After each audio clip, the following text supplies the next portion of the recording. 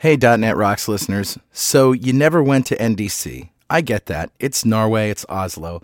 But did you know that the videos for all the sessions are online? Yeah, go to vimeo.com/NDC Oslo. You'll see some amazing sessions, and they're all right there. And if you're really curious, you can check out the lineup for NDC 2014, which is happening June 2nd through 6th. NDCoslo.com is the website, but again, if you want to check out the videos, vimeo.com, that's vimeo.com/NDC Oslo. Richard and I will be there this year. Maybe we'll see you too. .NET Rocks episode 979 with guest Mary Jo Foley. Recorded Friday, April 11th, 2014.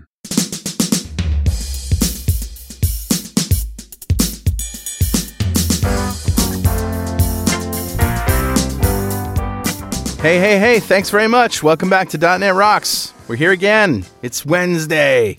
Woo! Woohoo! I love it. Yeah. You just found out some interesting news about the Heartbleed virus. Oh, yeah. Well, this is a month later, so Right. I guess it's not that big of news now. But it literally, when we're recording this on April 11th, the Heartbleed virus, of course, been in full swing. It's not a virus. It's an exploit. Yeah, it's a an weakness exploit. in OpenSSL. Right. A very specific version. It's very fixable. It's being fixed. Lots of concern because it's one of those things that's hard to see. It's a risk to SSL in a lot of different ways. Right. But yeah, it just came across the wire before we started recording on Friday here that apparently the NSA has been exploiting that weakness for years. Of course they have. Of course they have. Because if you know what you're doing with it, you can actually pull someone's SSL keys from it and then decrypt all their traffic. How useful is that? How useful is that? You got to wonder if they didn't actually introduce it because it is open source. Richard, I don't know. Well, that's another show. I'm going to hold my tongue. All right. I don't mean to derail. Just saying. I think you know what I'm going to say, but all right. Let's just roll the music for Better Know Framework. Awesome. Happy thoughts, happy thoughts, happy thoughts. We're not evil. We are not evil. Nope. We are nice people. All right, buddy. What do you got? Well, I thought I would go looking for a good Windows 8 app because, nobody's thinking all that much about Windows 8 apps, and every once in a while one comes along that makes me go, wow, that's really cool. I'm going to download that right now. CodeWriter for Windows 8. It's a simple text editor done as a Windows 8 full screen app, and wow, it's great. And of course, CSS, HTML, JavaScript, C#, C++, just about any kind of code that you want. It's an editor. Wow. And it works, and it's great. And it's built for Windows 8. And it's built for Windows 8. Yeah. That's awesome. Nice find. And it made somebody's top 10 list somewhere. It made a couple of lists, so I naturally checked it out, downloaded it, started writing some C# code, and then some JavaScript, and some HTML. And it's just as awesome as it seems, huh? Does all the indenting and the color coding and everything. It's just wonderful. That's cool. I like it. All right. Yeah, so there you go. CodeWriter it is. CodeWriter it is. Know it, learn it, love it. Richard, who's talking to us today? I grabbed one last comment off of the tablet show. This is off of the last show, show 130. Okay. This is Kelly Cassidy, who says, "Hey, Carl and Richard. Sorry to hear that the tablet show is ending. I enjoy this show at times more than .NET Rocks, although I do listen to both, because it is focused on the mobile and tablet space, regardless of whether it was a Microsoft device or one of the other guys. Hopefully you guys still keep the same type of format and won't just be limiting .NET Rocks to the Microsoft .NET space, but to bring knowledge and understanding of what else is out there that you guys did with the tablet show." Yes. Absolutely. Yes, we will. We'll keep it going. It's not ending, it's just changing names. Just changing names. That's it. Listening to the final podcast, it sounds like there are 3 .NET Rocks episodes a week. Yep. Plus a Run As Radio and a Hansel Minute. Yeah. So that's 5 podcasts a week, 260 a year. I am sure that some weeks may have more and some may have less. And you should fill those gaps with more Mondays. No. What's that? I've never heard of Mondays. I have no idea. I don't know what you're talking about. I haven't a clue. I've never heard of Mondays. Yeah. You didn't mention it in this episode, but it's definitely a PWOP podcast with the same crew. Not the same crew. I still don't know what he's talking about. Isn't the crew at your house right now? Yes. Are they like sitting right behind you? No, they're upstairs. They got the babies. There's chaos in my home and I'm in the basement. Oh, well, ask them. They're the ones with the crazy family life. Absolutely. And Kelly finishes up with, regardless of whether Mondays returns to torture my mind with the randomness of its topics. Again, thank you for the tablet show, and I'm looking forward to hearing the topics return as a .NET Rocks episode. And yes, that would be one of these shows right now, the kind of thing we would talk to Mary Jo Foley about. Yep. So Kelly, thank you so much for your comment. I think we should ship out one last tablet show mug. What do you think? Wow, that would decrease the value of the remaining tablet show mugs, wouldn't it? What, 100 of them? You can just order them online if you want them. They're a cafe press. That's true. There's nothing magic there. All right, a tablet show mug's going out to Kelly Cassidy. And you can't get a tablet show mug because there is no more tablet shows. But if you go to the .NET Rocks site and you comment on one of the shows, and you can comment through the website or through any of our mobile apps. We've got them for iOS, Android, Windows Phone 7 and 8, Windows 8. And we read that comment on a show, we'll send you a .NET Rocks mug. Yep. And those apps, by the way, built by Diatom Enterprises. Who'd love to build you an app, go to diatomenterprises.com. And that brings us to Mary Jo. Mary Jo Foley, of course, has covered the tech industry for nearly 30 years for a variety of publications, including ZDNet, CNET, eWeek, and Baseline. She's kept close tabs on Microsoft's strategy, products, and technologies for the past decade plus. She's the author of Microsoft 2.0, How Microsoft Plans to Stay Relevant in the Post-Gates Era, and is the co-host of the Windows Weekly podcast. Welcome back, Mary Jo. Hey, thanks for having me back. Always a good pleasure to talk to you. Thanks. So you were at Build? I was, and I barely saw you guys. Were you both there? Well, Richard was there. I had other things to do, but I could not go. I saw Richard on an escalator. He was going up. I was going down. Literally passed each other. It sort of waved, and that was it. That was about it. But you were basically in the press room the whole time, weren't you? Yeah. This Build was so different because they actually let us talk to people. That's Shocking. just crazy talk. I know. Yep. So we did actually get interviews, which was so different. And so, yeah, I was in the press room a lot, but also went to a couple sessions and tried to go to a couple that I got closed out of. Yeah. So you think that the change in Build was really indicative of a change in Microsoft culture? Very, very much so. Yeah. And that came with the change of command, you think? I think so. I think, some of the changes, even some of the things they've been announcing lately at Microsoft were things that were in the works with Steve Ballmer as the CEO. But, now they want the message to be whole new regime, new management, new policies, new transparency. So they want it all kind of pinned to Satya Nadella and to Terry Myerson and all those guys. But yeah, I got to think the guy's been on the job at Build. He'd been on the job for a month and a half. They're still playing from the old playbook. He's barely had a chance to get his, email changed and his office moved in. It's a lot to figure out. It is. It's so true.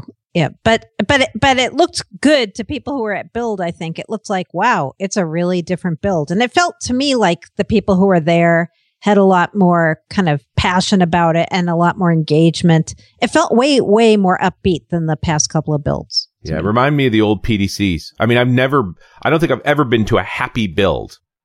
This was a happy show. It felt more like PDC. Yep. So, and they were sort of re-embracing C# and .NET. I know. Yeah. And a lot of other things. Yeah. Like a lot of things from the old Windows are coming back to Windows 8, which is, for me, good. Yeah. I like it. I think for all of us. Yeah. Yeah. It seems like they're just trying to bridge the gap a bit more. Yeah. There are some people who really loved how Windows 8 came out all big and bold and they didn't care that it alienated the install base. But when you have 1.5 billion users as your install base, you can't alienate them. Yeah. Sure. That's fair. And then they botched the update. Like what's the name of the update? Windows 8 something? Update.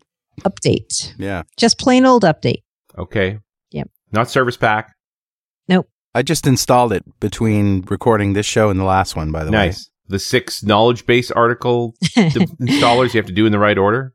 Yeah, that's how you have to do it if you were MSDN or TechNet. But if you're just a regular old user and you want to get it through Windows Update, it looks more covert how you get it. It just looks like you're getting one thing. Oh, okay. It just says Windows Update. Update for Windows 8. Oh, okay. So it's now on Windows Update. It is. It's not in MSDN, we actually had to download a zip file and wow, 1987 called. Yeah. I know. That's how I get the bits too. It was really seamless for me. Yeah. I thought on Windows Update it worked pretty well. Although I've heard from a couple people, of course, it's inevitable. Like, yeah, now I can't open my Metro apps, or now my keyboard doesn't work. Right. That's and he, certainly didn't include all the things that Paul Thurrott thought it would include, or a lot of those things. What do you make of that? What's happening is, and this is indicative too of what we were just talking about. Microsoft actually showed off some stuff at Build that wasn't supposed to be in this update, but people immediately assumed it was supposed to be because the past 6 years, the only time Microsoft showed you something was when it was ready to be announced or delivered, right? It was like there was no future talk. There was no roadmap talk. Except at the old PDCs. Yeah. But this year they actually showed us things like a new start menu and Windows running, Metro style apps running in Windows on the desktop. And so a lot of people said, wait, that didn't show up with this update. No, they were showing you the future, and you're just so unaccustomed to seeing the future and hearing about roadmaps anymore that you assumed it was supposed to be there. Yeah. Well, and I want to talk about just how epically long all the keynotes were, but I really did appreciate that they structured it with the first hour they talked about, here's what you're getting immediately, like in the next couple of weeks, including the Windows update and so on. And then there was a visible break to, all right, here's our roadmap. Yep. I thought they were pretty clear about it, but I think some people there immediately said, oh, they showed the start menu, so it must be in this update, and it isn't. Right. Yep. Yeah, and it's not. And honestly, the start menu, the way it flew out with the live tiles on it was the part where I went, oh. It's not as pretty as everything else that's happened. Well, Mary Jo, have you been using StarDocs software? No, I have not, but I know many of my listeners, readers, friends have been, and they love it. Yeah, I installed it when it first came out and had no problem. So if you don't know what this is, they have a whole bunch of stuff for Windows 8 that allows you to, put back the Windows menu that looks like Windows 7, allows you to run Windows 8 apps, we used to call them Metro apps, but run them on the desktop in a sizable window. All this stuff that they're sort of talking about doing now in the next version. And this was out, very shortly after Windows 8 came out. Yeah, it was funny. Brad Wardell, who's the CEO of StarDoc, was at Build. And when they showed the start menu, I was sitting kind of near him, and he was like, oh, well, there goes that money stream, but we'll come up with something else. Next. We'll come up with something else really cool that we'll still make money on. That's the nature of dancing with the elephant, right? Exactly. Sometimes the elephant steps in your general vicinity. Yeah. I thought the keynotes were really epically long. It was 2 days with 3-hour keynotes starting both days. Yeah. And by the end of the second day with the 3-hour keynote, I was like, oh man, I can't absorb any more information. I'm sure what they're showing me right now is really great, but because everything can't do it. It was all good news. But you know what it felt like to me? It felt like almost like, if you ever watched a UN General Assembly roll call where everybody gets their 2 minutes. Yep. That's what it was like. It's like every product team got a chance to get up and go, and here's our new announcement. And here's our new announcement. Yeah. Like there was almost, and they were very short. They didn't drill into anything, but it's like everybody got their kick at the can. Yep. But it was good. I mean, it was also really kind of telling what order they put things in. Like the very first thing on day one was Windows Phone, right? And like that surprised a lot of people, including me. And I mean, they wanted to show off Cortana, which is their answer to Google Now and Siri, but it still was surprising because here you are at a developer conference and the thing you come out of the gate with is Windows Phone. Yeah. Well, they obviously want to recapture market share badly. And so that's probably why. It's the classic thing. You see ads for stuff that needs to sell, not for stuff that's popular. That's a good point. Right? Yep. On the other hand, the 930 is the most beautiful Win phone yet. Are you going to get that in Canada? No. We're not getting it here. It's all North. Yeah, it's restricted for a year. And I think it's because of the Verizon phone, because of the icon. That's my guess. Yep. I have the icon. Yeah. Yeah, I've decided to get the icon, even though it's Verizon. I don't have a Verizon plan. I'm going to get it without a plan and just use it as a Wi-Fi device, just for the camera and the recording stuff. Yeah, I was a skeptic about it because I had an HTC 8X, which is a really, really light phone, and this is heavy. But the camera is so awesome and the screen is so nice. It's a 1080p screen. It's really a great phone. Have you seen or have you actually played with a 1520? I have. I like that phone. It's epically huge. It is. It's so gigantic. Like I had to use it with two hands. There's no way not to. It's a tablet. And the discussion we were having in the bar, which was several drinks in, is which is douchier, holding this giant phone up to your face so the whole side of your head glows, or actually putting in a Bluetooth headset?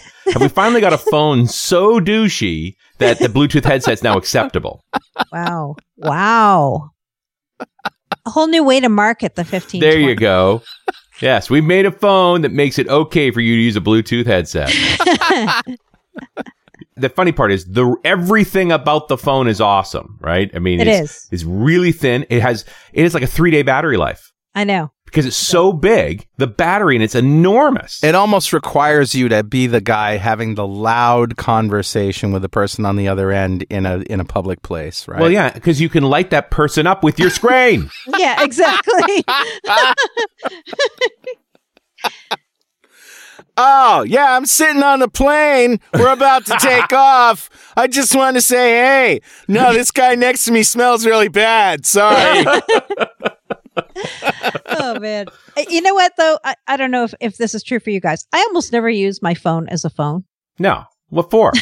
Right. So for me, having when I get to use the 1520, I got a loaner. I mean, I liked it because the screen was gigantic. It made surfing the web awesome. It made reading books on the Kindle awesome. Yeah. It was just great with the screen. And everybody's like, yeah, but how about holding it up to your head and talking? I'm like, I can't remember the last time I talked to my phone, which is like crazy. Well, and there's two issues with that. I mean, the first is cell phone calls still suck. Right. Like, that's the sad part. Everything else, the phone as a data device is fine. Phone is for phone calls? Ew.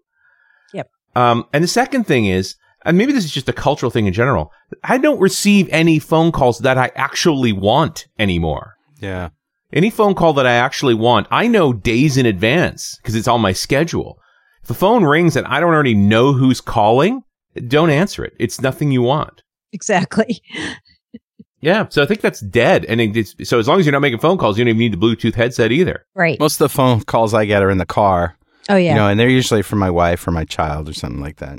So you want to hear those. Yeah, I want to hear those. And that's, funny part is that just works. The Bluetooth interface to the car now just works. Yeah. Like, the only thing it doesn't do yet is transmit GPS coordinates to the GPS system in the car. Mm-hmm. You can listen to your texts, and you can even say text back, which is pretty funny. Yeah. That works on WinPhone. It works really well. Except when it doesn't, and it's even funnier. You can play your music, you can do your calls, but the GPS system in my car is still better than the one on my phone, and I just like to be able to relay those data points into the car. Mm-hmm.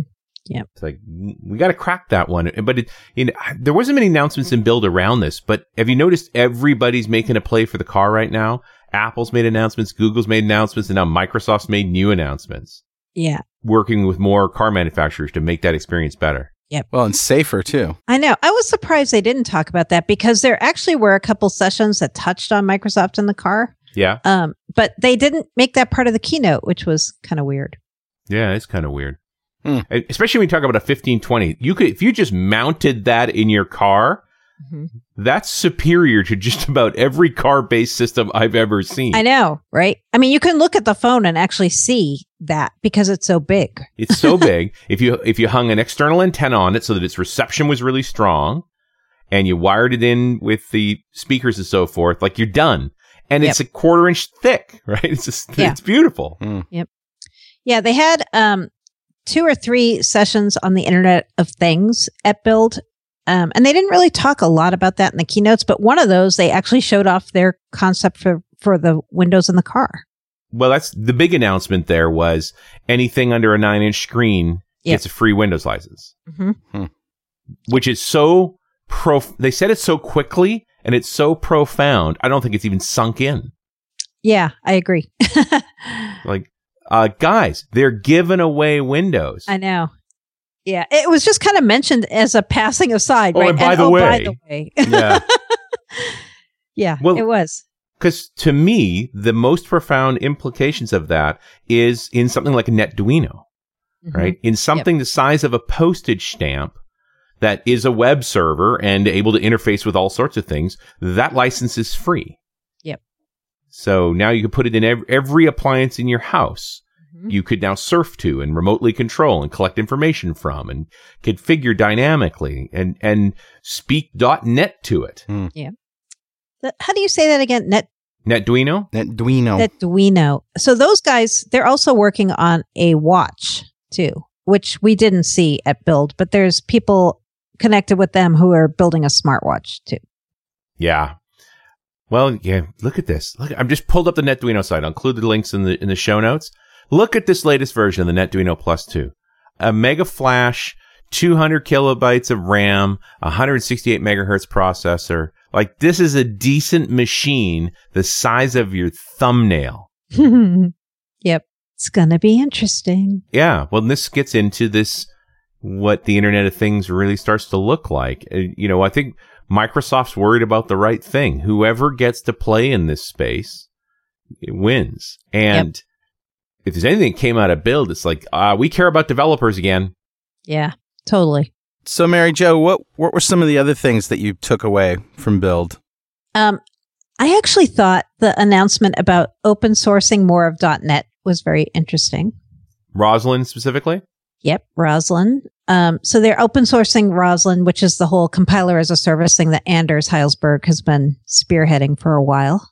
But then I get to talk to Soma Sagar at Build, and I said, so you're open sourcing more pieces of .NET. Would you ever actually open source things like the CLR and the base class libraries? And he said, you know what? If somebody can prove a reason we should, we will. Nice. How about that? Are we still talking about the Microsoft? Do we know? Yeah. And I don't see them. The base class libraries would be pretty challenging, but the portable class libraries. Yeah. Which they're already doing with Xamarin, right? Like there's a lot of stuff happening around that with Xamarin. Yeah. Yeah, I mean, Xamarin basically took the spec, which is open source, and built an implementation of it, the Mono project. Yep. Yeah, so I thought that was really interesting. I thought the stuff that Scott Guthrie, who's now a big muckety-muck at Microsoft, he's like one of the inner circle, right? He's now one of the senior leadership team. He's got a whole new title and job and everything. Yeah, we knew him well. He talked about the new Azure management portal that they're building, and that was really interesting because that brings a whole, here's everything that you want to know in one place story to Azure, because right now it's very piecemeal, right? Like your analytics are not in your portal, your billing's not in the same place as the information about your servers and services. And I think that's going to be really interesting. It's just in preview now, but I think it's going to be interesting as they actually get that up and rolling as far as, the whole DevOps, bringing DevOps into the picture and what that means and what that looks like. So that I thought was another one of those announcements that not everybody understood the significance of, but is actually a pretty big deal. Talk about a change from Sanofsky's Microsoft. Yeah. Like, I had this moment where I thought, are the inmates running the asylum? Yes, they are. Yeah. Because Satya's a tech guy. Right. You know what this to me was the biggest takeaway of Build. The managers at Microsoft are now the tech guys and not the suits. Right. Mm-hmm. That is a gigantic, gigantic change. Like the fact that Satya Nadella, he didn't get up there and code, but probably could have. Yeah. Sure. He was really great on stage too, wasn't he? Yeah. He's got a very good stage presence. And, he can actually go so deep on technology. I mean, Steve Ballmer's no slouch, right? Like I actually really liked him. But he's a business guy. And he admits he's a business guy. Satya is a guy who actually has studied computer science. And Scott is obviously super technical. And Terry Myerson ran Windows Phone engineering. He's a techie. I mean, all the people who are running the different business units at Microsoft now are techies. They're not business guys. Well, wasn't Sanofsky a techie? I mean, he was, wasn't he? Yeah, he was. But there was other things going on with that dynamic. Like he was a techie who believe that he was kind of more like Steve Jobs, right? Like, we'll build it and they will come. Yeah, he was very much of an idealist about that. He had a dogma. Yep. But we've talked about this. I don't know how you feel about it, but I think Goo has got potential to go even further up. Me too. He's so good. Yep. And so responsive. Yes, I agree. And it's felt like since he took on the role of heading up DPE, Developer and Platform Evangelism, I think there's been like a renewed kind of passion and interest and spirit there too. Yeah. And he and John Shuchuk, who's a distinguished engineer at Microsoft, longtime Microsoft guy, they did the last hour of the keynote on day 2. And I was having trouble paying attention at that point, but I actually need to go back and watch that because I think as I was catching bits and pieces of it, I'm like, they're demoing like real world stuff that's super great to see that you can actually do this and people are doing it now. Yeah. Yeah. And it's important stuff. Right. And that was the whole thing I found with the keynote. It's like, as much as we think Microsoft's changed, in my mind, the way the keynote looked was rather each team still, it's still the circles with the hands with the guns pointing at each other. Mm-hmm. And so they sort of hold a truce for build so that everybody gets their time. Because when you really want a keynote, what you really want is an inspirational message, you know, and maybe a bit of a roadmap, but that's about it. It's like, here's what we're about. Here's what we care about. Here's where we're going. Mm-hmm. Now you want to learn the details of how we're doing that? Go to the sessions. Yeah. True. Like everything that was in those keynotes that were like shopping lists, those should have been sessions. True. I felt like they were just saying, we've given you guys in the past few builds kind of like marching orders, like said, we are doing this and you have to do this to come with us. And this build felt like whoever you are, if you're a VB developer, a C++, a C#, or an open source guy, whoever you are, we want you to come with us on this journey. And so we're going to throw something into the keynote for you so that we want all of you to come with us. Right. So some way to catch everybody and say, because you got the most eyes on a keynote, even when it's 2-3 hour keynotes. It's a chance to catch the folks and say, you got to pay more attention to us now. We're doing great things. I mean, they even said, I believe, in the keynote, Windows Presentation Foundation. Everybody thought that was dead. And it's like, oh, you know what? We're going to do another version of that, by the way. Hey. Yeah. Yeah, and we've had a couple of shows just recently on it, just because we know it's not dead. It's still a viable development platform, but it was interesting to see that it got airtime. Mm-hmm. It was.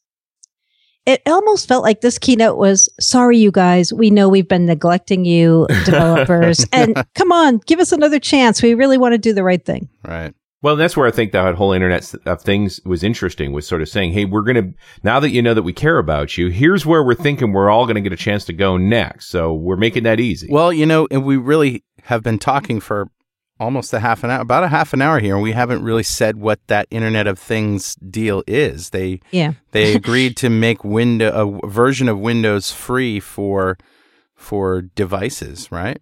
Mm-hmm. Right. Yeah. You know why we haven't really said it was they didn't actually, this was actually something they could have and should have done in the keynote, I thought, but didn't. They never said, what do we mean when we say Internet of Things? Right. And I actually had a chance to ask a couple of people about that afterwards. And I said, so is this just Windows embedded, kind of reinvented, revisited? And pretty much that's what it is, right?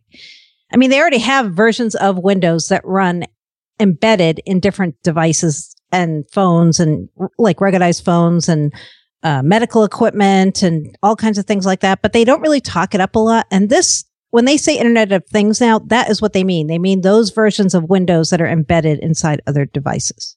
Right. And like the Netduino that has the micro framework in it, and like phones. I mean, what was interesting was the threshold. It was the 9-inch display and below. So that means all phones, all the mini tablets, anything smaller than a full-size iPad has no Windows license. Yep. It's free.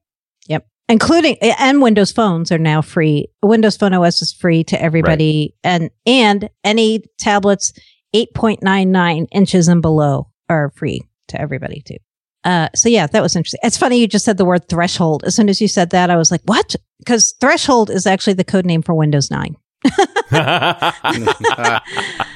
And they didn't actually talk about that by the code name or by Windows 9's actual name at build. Yeah, I think Terry Myerson quotes very specifically, I'm not going to talk about the next version of Windows. Yeah. Although then he did say, we're bringing back a start menu and we're going to have windowed Windows in the desktop in a future update to Windows 8.1 update. So That could mean update 2. That might mean Windows 9. We don't really know exactly when that's going to hit. Yeah, it might be 8.2. Yep. Like there's so many formulas here. Why would they do 8.1 update? That just makes me sad. Why don't you just call it 8.2? Like it's not that hard. You know why I think they did that? This is just my theory, but the naming has a lot to do with how long they support something and also the licensing. Right. So the reason they name things the way they do sometimes has no bearing on trying to make it user friendly. It's more about we need to do this in order to make the lawyers happy. Yeah. How much of this is about volume license agreements? Yep. Yeah. Because that's the bulk of their money to this day is that licensing model. It is. Richard, what did you think, though? What did you think was the big thing? Because I didn't actually get to ask you that. Big thing at Build? Yeah, like if you had to say, wow, the one thing that I thought was huge was blah, what would you say? I think it was Satya. Because he struck a line. He wasn't as excitable as Ballmer. Yeah. He wasn't as cerebral as Bill. He struck a line right between the two. He was very articulate. He was slightly animated. I thought it was a very carefully crafted approach to introducing. That was his first keynote as CEO. And you got to think they thought a lot about that. And I know for absolute certain from the work that I'm doing, most of the Build stuff was in the can before he was announced as CEO. So Build was already going to be Build before Satya had a say. But fitting him into that was obviously very thoroughly thought out. And I thought it hit the tone perfectly. So in terms of, overall impact, that to me is the most important thing. But, that's the laugh about the Windows being free thing is that they threw that off so small. And 5 years ago, it was unthinkable. Very true. And today, there's almost nothing else you talk about unthinkable announcements that happened to Build. The licensing of Windows is unthinkable. The open sourcing of C# is unthinkable. That to me were the two that just a few years ago that would be insane. And now it's happened. Agree. Yeah, I think people in the audience were kind of dumbstruck by it. Like when Anders was on the stage and he's like, I'm going to open source Roslyn right now and I'm going to hit this button and do it. I don't think people believed it for a second. It almost happened too fast. It did. And then when they realized what just happened, everybody was like, what? And then everybody started applauding. And they were shocked. Well, and they were saying they were applauding in the overflow room. Nice. Because I had a staff badge, you had a press badge. We don't get the main room. The folks who pay the $2,000, they get to go to the main room. Yeah. But I'm in an overflow room, which means it's just a screen on the wall. You could be at home.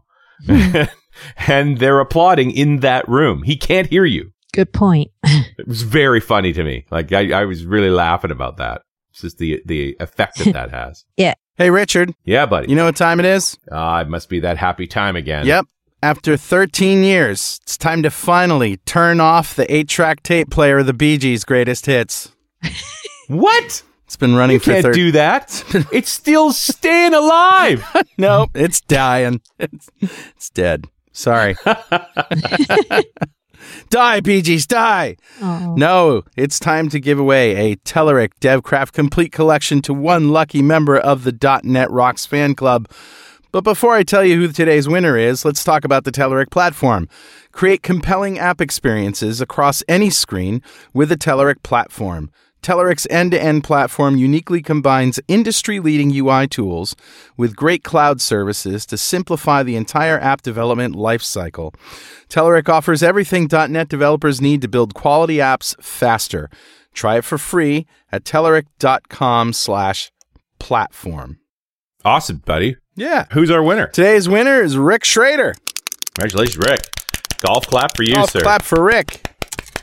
Rick just won the Telerik DevCraft Complete Collection, just about everything they do in one box. If you don't know what we're talking about here, go to .NETRocks.com, click on the big Get Free Stuff button, answer a few questions, and join the .NET Rocks fan club.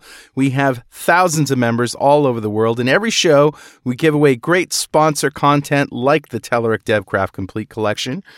And every December, we give away $5,000 worth of technology to one randomly selected member of the .NET Rocks fan club. But you got to sign up to win.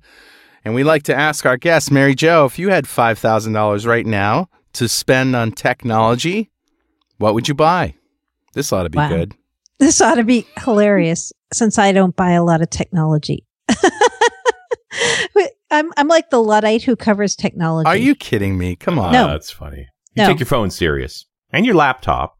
Yeah, I just wrote recently about how long it took me to buy a new laptop and how awful that process was. So well, it was a very tough time to buy a laptop. It is a tough time. Bifurcated.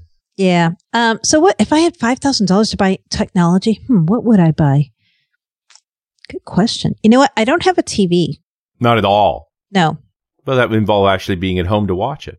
Yeah. Is there a good reason why you don't have a TV? That is why I don't have one, actually. I when I moved to New York, I decided not to have a TV so that it would make me get out and do things more instead of sit around and watch TV because I'm a TV addict.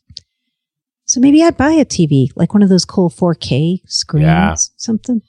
They're spectacular. They're very pretty screens, and they're about $5,000 depending on the size. Yeah, maybe that's what I would do with it. If you get the 85-inch, it's $100,000. Yeah. But drop down to something a little smaller, something in the 42 range. You can get them for about $5,000. But if I got that, then I'd start staying in more, and I wouldn't get out. It's always a battle. It is. Yep, I'm with you. Or one of those standing desks. I wouldn't mind having one of those. Yeah, a standing desk is high on my list. That if I could actually be home for a little while, and that's not going well, I would set up a standing desk with a little treadmill that moves slowly so you can sort of walk and type. Yep. I like that. Yeah. That'd be kind of fun. That's good. That's a cool gadget. We'll build them together, MJ. Yeah. A TV with a standing desk built into one big appliance. I have cable here at the studio only because every once in a while, when my brother and I are here working on some music and there's a Red Sox game on, he's got to see it, so we throw the... And I'm convinced that, sports is like the reason cable exists. But I just, the other day I had some lunch here and I thought, and I went to Amazon Prime to watch a show that I had bought and while I was eating lunch because, why not? I just want something mindless to do. And it wouldn't work for some reason. So I'm like, all right, well, I'll see what's on TV. And I go to a science channel and I get it. I'm like, there's something about Titan, which is cool. And I'm watching this about volcanoes on Titan on the Science Channel. And it's about 30 seconds of content. And then there's like 10 minutes of ads. Yeah. And I'm like, brutal. You know what?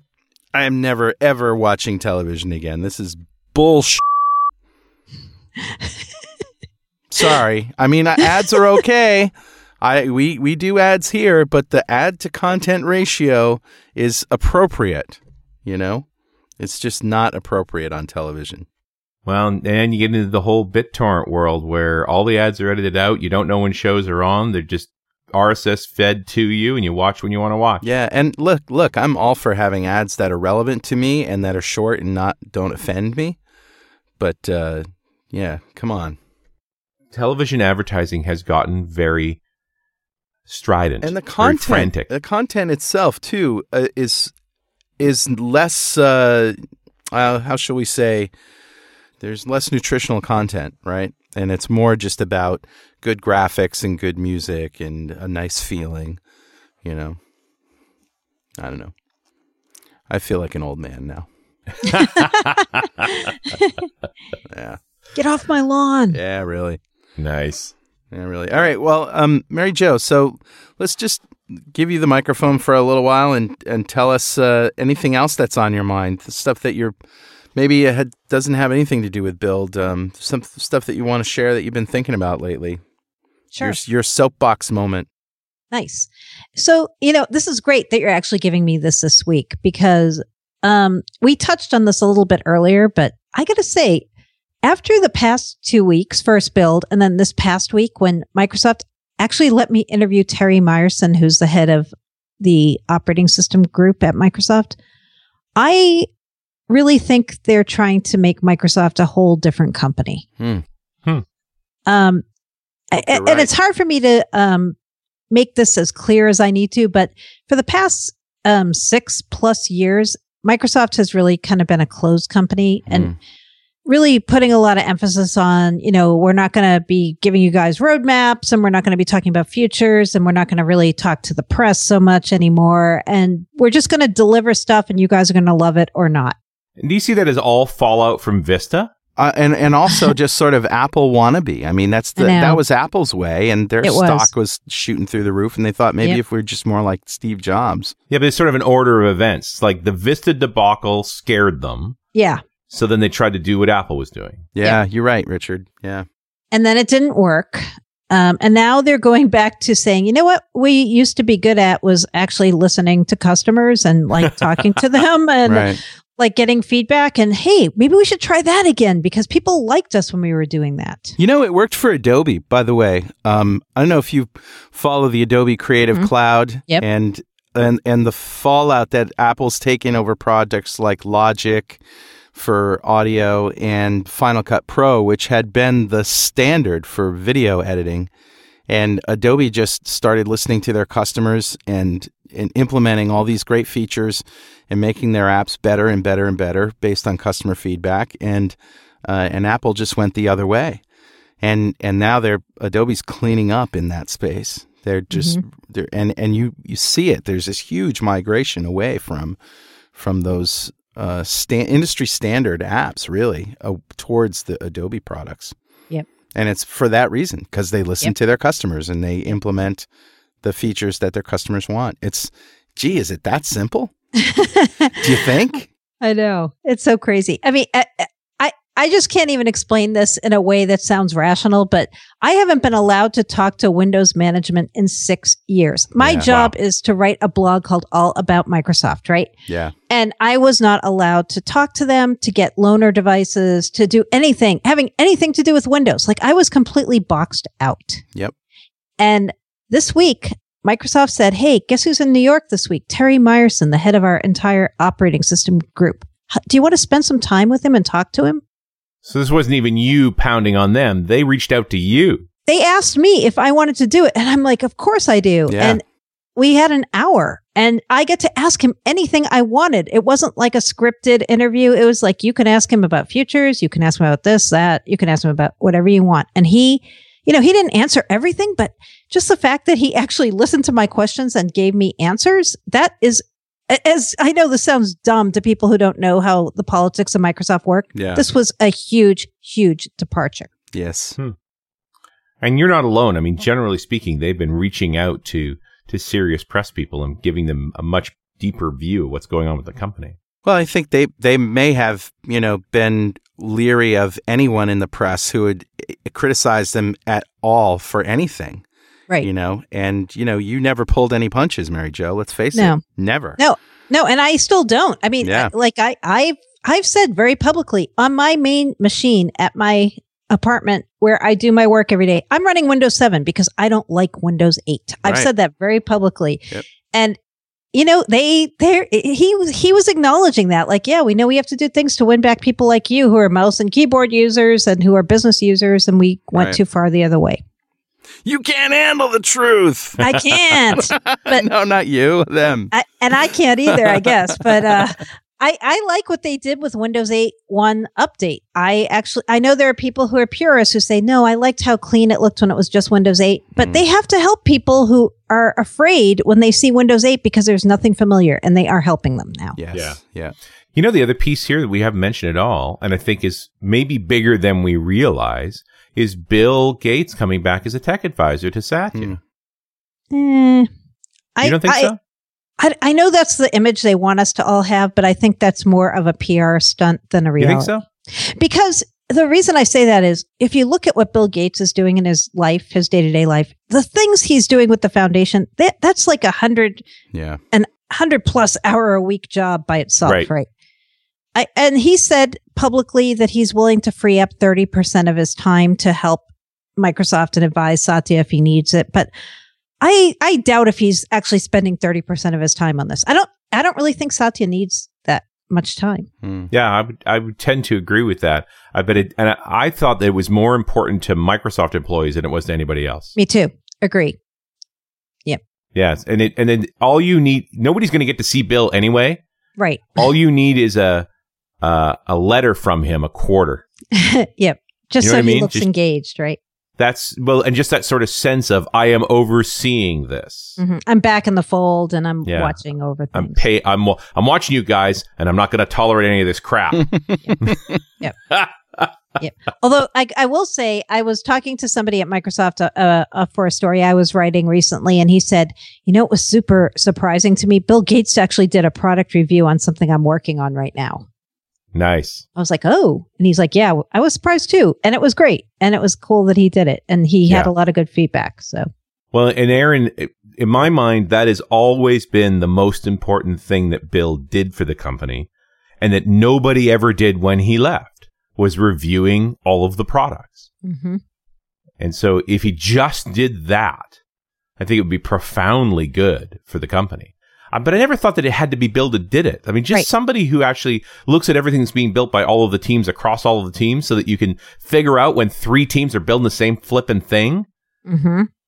Yep. That's all they really needed. But I mean, I'm glad of what they've done there. It's just going to be really interesting. I would like to see if he starts producing these sort of forward-thinking letters like he'd always done. I mean, you think about the security change that happened in XP that affected the whole computing world when he said, no, security is now a priority and you will fix this. Stop what you're doing and fix this. And we've never been the same. Like, we've all been better off, but we've really never been the same since he made that declaration. Mm-hmm.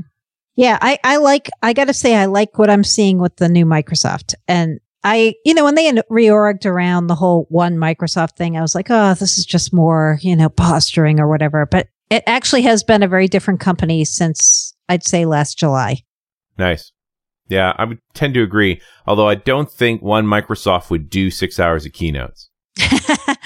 Yeah, maybe they won't at the next show, like at TechEd or something. They'll take a cue and say, you know what, we got to only maybe do 2 and have some bathroom breaks or something. There you go. It's just hard on the bladder. Come on. It is. Right. Come on, guys. It's all good stuff. It's just long. I know. Yeah, it was really good. And it was really good to just be able to go up to people and ask some questions and talk to them. As basic as these things sound to people who are listening to the show, I can tell you it hasn't been like that in a while. Where do you fall on the whole idea of Microsoft buying Xamarin? Yeah, I know. I got to talk to Miguel about this during the conference. We had a party one night where a lot of bloggers came, and he showed up, and I really tried to pin him down on it. And he just said, I really can't talk about this, and I can't say anything about it. But my question to him was, do you really want to work for a big company like Microsoft after kind of being able to do your own thing for so long? And he said, do you forget where I used to work? I worked for Novell. Yeah. And he didn't quit. No. Right? And I'm like, oh, is that a hint? He got acquired, but then he fought back, and they dumped him, and then he fought back. Right. But the other thought, this has come up a few times in the past few weeks when we were talking about ban on the runtime. Yeah. If he wanted to work for Microsoft, he could have a long time ago. Yep. Ask Don Box. Yeah. Yep. That's what we were talking. That's exactly what we're talking about. Yeah. I was looking at that video recently. Somebody resurfaced it where Don Box, it was a PDC like at 2003 or something. And he was serenading Miguel. Yep. Yeah. That was pretty funny. That was hilarious. It was. I was there at that PDC too. Yeah, I remember. Yep. I played guitar. Yep. I don't know if they're going to buy him or not, but man, there really is a love fest right now between Miguel and Soma. They both are really like, I like working with them, and they're helping us on opensourcing.net, and they're helping us with getting C# developers to use our tools, even if they're going to other platforms. So I don't know. By contrast, I remember a time when MSDN was supporting .NET Rocks by having a mirror site. You know, they were easing our bandwidth. And I interviewed Miguel de Icaza about the Mono project, which, of course, in that day was about bringing it to Mac and Linux. Mm-hmm. And they didn't publish that one. No, they didn't like that. They didn't like that at all. Yeah. But now they love it. And they even had, Miguel was even on stage during one of the keynotes. Well, it's not a threat to Windows now. It's actually, he's on their side. Yep. Well, and their booth at Build was packed all of the time. Sure. Everybody's excited about it. They're the solution to the multi-platform problem. that Windows has. Yeah, and they're the only one offering one language, all platforms. Native. Yep. Yeah, native. Right. Such as it is. Yeah. But yeah, it's really interesting. In the conversations I've been having with different groups of people around this, the big point has been, as long as Xamarin is a small independent company, obviously backed with venture funding, Apple and Google can't crush them. Because you can't. It's the little guy. Right. But if Microsoft owns it, if Microsoft owns Xamarin, two things happen. First is they can't charge for the product anymore. Right. It has to be part of Studio. Yeah. The second is nobody's going to be mad at Apple if Apple causes Microsoft grief. Just impairs their ability to build apps or anything like that. So it's kind of like they're better off as an independent. They'll last longer, and we get a better solution as a result. Interesting. Yeah. Yeah. Very interesting. So I'm betting Microsoft stays heavily invested in what Xamarin's doing, but I think they need to be on their own. At least right now they do. Yeah. I mean, Xamarin's developing tooling for Google Glass too. So Yeah, sure. Yeah. I mean, they kind of have their hands on a lot of pies, right? Yeah. And that's not a threat to Microsoft at all. It actually it makes the offering even better. I can write C# code to run on Google Glass. Why wouldn't I do that? Yep. So it's more and more of that's really great to sit in this hub between all of these elephants. We talk about dancing with the Microsoft elephant. My Xamarin dances with 3 elephants at once. Yeah. Yep. The new message seems to be from Microsoft. Okay, before it was like, we want you to use all of our stuff, our tools, our operating systems, our applications, our services. Now it feels like, you know what? Even if we have you in one of those 4 places, we're happy. You're still a Microsoft customer if you only use our tools, or if you only use our services, or only use our apps. Instead of saying, we want you to have to use everything, it's like, hey, if you're a customer of ours in any respect, we love you. So do you think that's going to permeate the culture? Because I remember it was only just a year or two ago when Scott Hanselman whipped out an iPhone on stage at Tech Ed or Build, and everybody criticized him for, oh my God, you're doing a demo, a Microsoft guy, you whip out an iPhone, and the reality is that's what everybody was using at the time, that was being in touch with reality. And so now that, we have Office for the iPad, when we have, the ability to basically write apps for all platforms in C#, do you think that the culture of Microsoft will embrace having people at Microsoft using iPads, using iPhones, and that will be totally okay? Like, it will be okay for us to consider ourselves a software company for Apple hardware. Yep. I do. You do. Because, it wasn't that way just last year. Just a couple months ago. It wasn't that way. Yeah. If you guys heard, Satya did another keynote recently. He was in San Francisco and at the announcement for Office for iPad. He did another kind of thing before Build. And it was really telling. It was one little word that he said. He said, let me get my iPad and show you something. Right. And everybody there noticed that. They're like, wait, he just said it was his. Wow. Yes. Cool. That's cool. Yep. Yeah, that's I think great. They have to do this. They have to. I mean, of course they do. But man, it's so hard for people who've covered Microsoft and watched them for a long time to kind of grasp this. Yeah. But they are realizing and acknowledging the world has moved on, and it's a multi-platform world. It's not a Windows world. Sure, of course. It sounds so basic, right? But again, it's the Microsoft of just a year or two ago. This wasn't the case.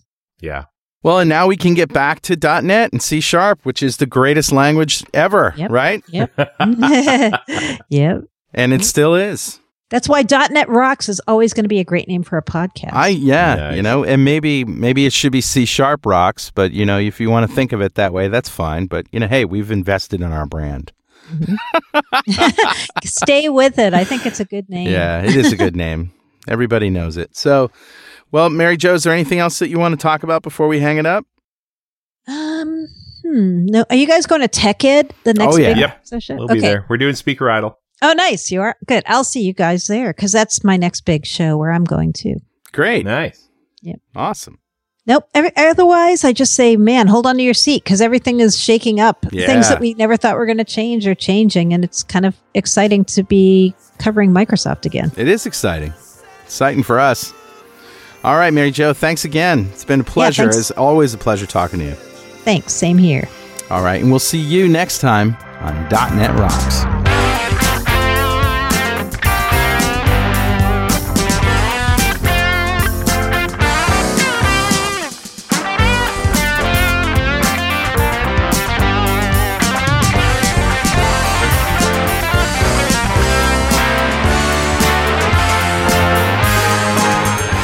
.NET Rocks is brought to you by Franklin's Net and produced by Pwop Studios, a full-service audio, video, and post-production facility located physically in New London, Connecticut, and of course in the cloud.